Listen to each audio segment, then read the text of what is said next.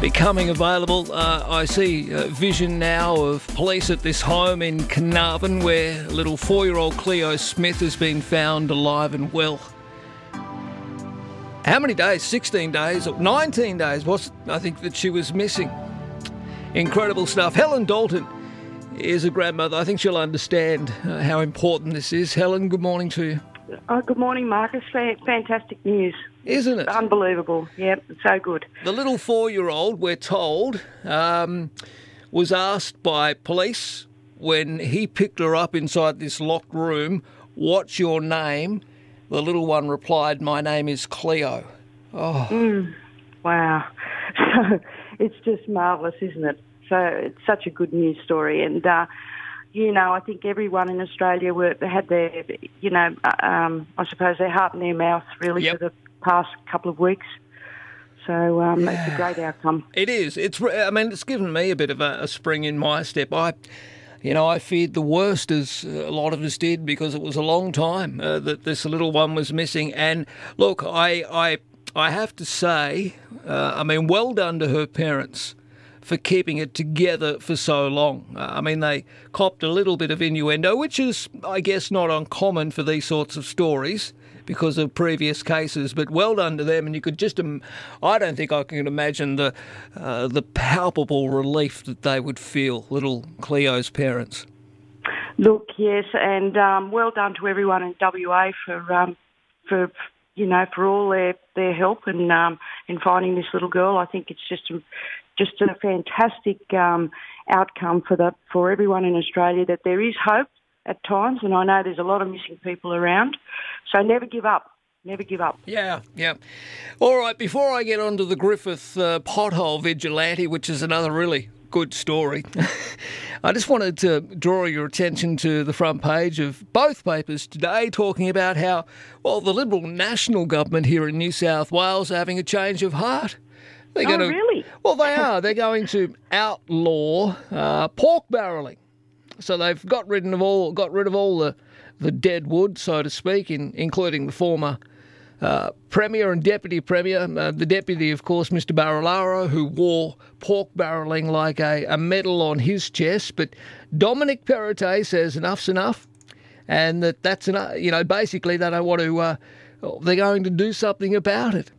And I'd like to see a complete change in the way they divvy up taxpayers' money throughout the state, because I know there's some electorates that receive very, very little, and this has got to change because we all pay taxes, and it's just not fair. All right, well, he's on the record, the new Premier, of saying, here we go, quote, "Taxpayers expect the distribution of public funds will be fair. I share that perspective."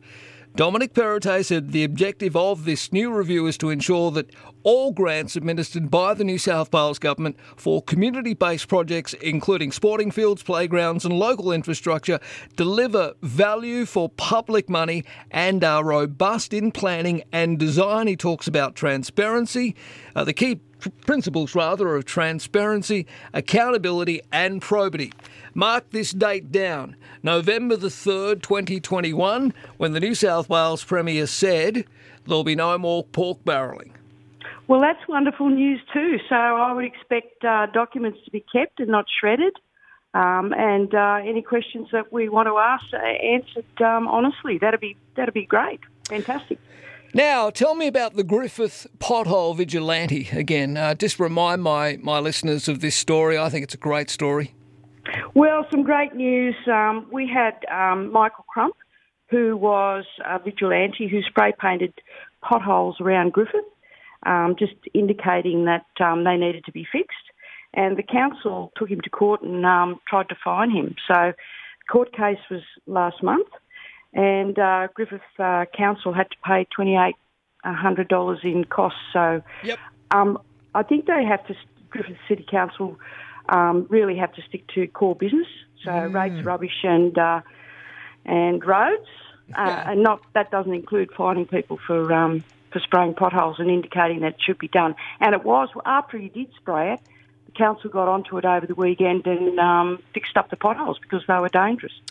Well, is this person maybe inspiring others around the globe, to undertake other vigilante actions, to outline to local councils they need to get off all the other stuff. Don't worry about climate change. Don't worry about any of these other issues. That's not your priority. Your priority is clearing the rubbish bins, and making sure that roads are safe.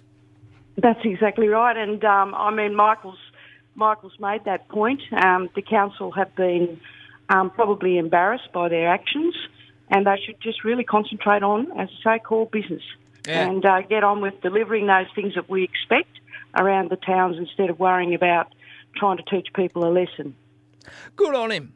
Good on him. There are numerous stories that obviously we can see of this sort of action around the world. Sorry, I'm seeing these photographs of little Cleo up on the screen, the 4-year-old being found safe, alive and well, if you're just tuning into Helen Dalton and I to listen to our conversation. Little love heart on her chest, this gorgeous little girl. It's just made my morning, Helen. I think it's made everyone's morning. It's just overwhelming, really. Yeah. All right, I'll leave it there this morning, Helen. When are you back in town? Next week, so okay. Hopefully come in and see you. Well, you're more than welcome. We'd love to see you here next Wednesday. No, we'll be there. States Parliament resuming next week? Yes, Okay. We've got an extra sitting day per week. Yep. So Friday is not normally a sitting day, and it is to catch up on a few things. So, Absolutely. Yep. A lot of work to do, so we'll be keen to get on with it. Look forward to it. All right, Helen, thank you. We'll catch up with you soon. Appreciate it. Thank you, Marcus.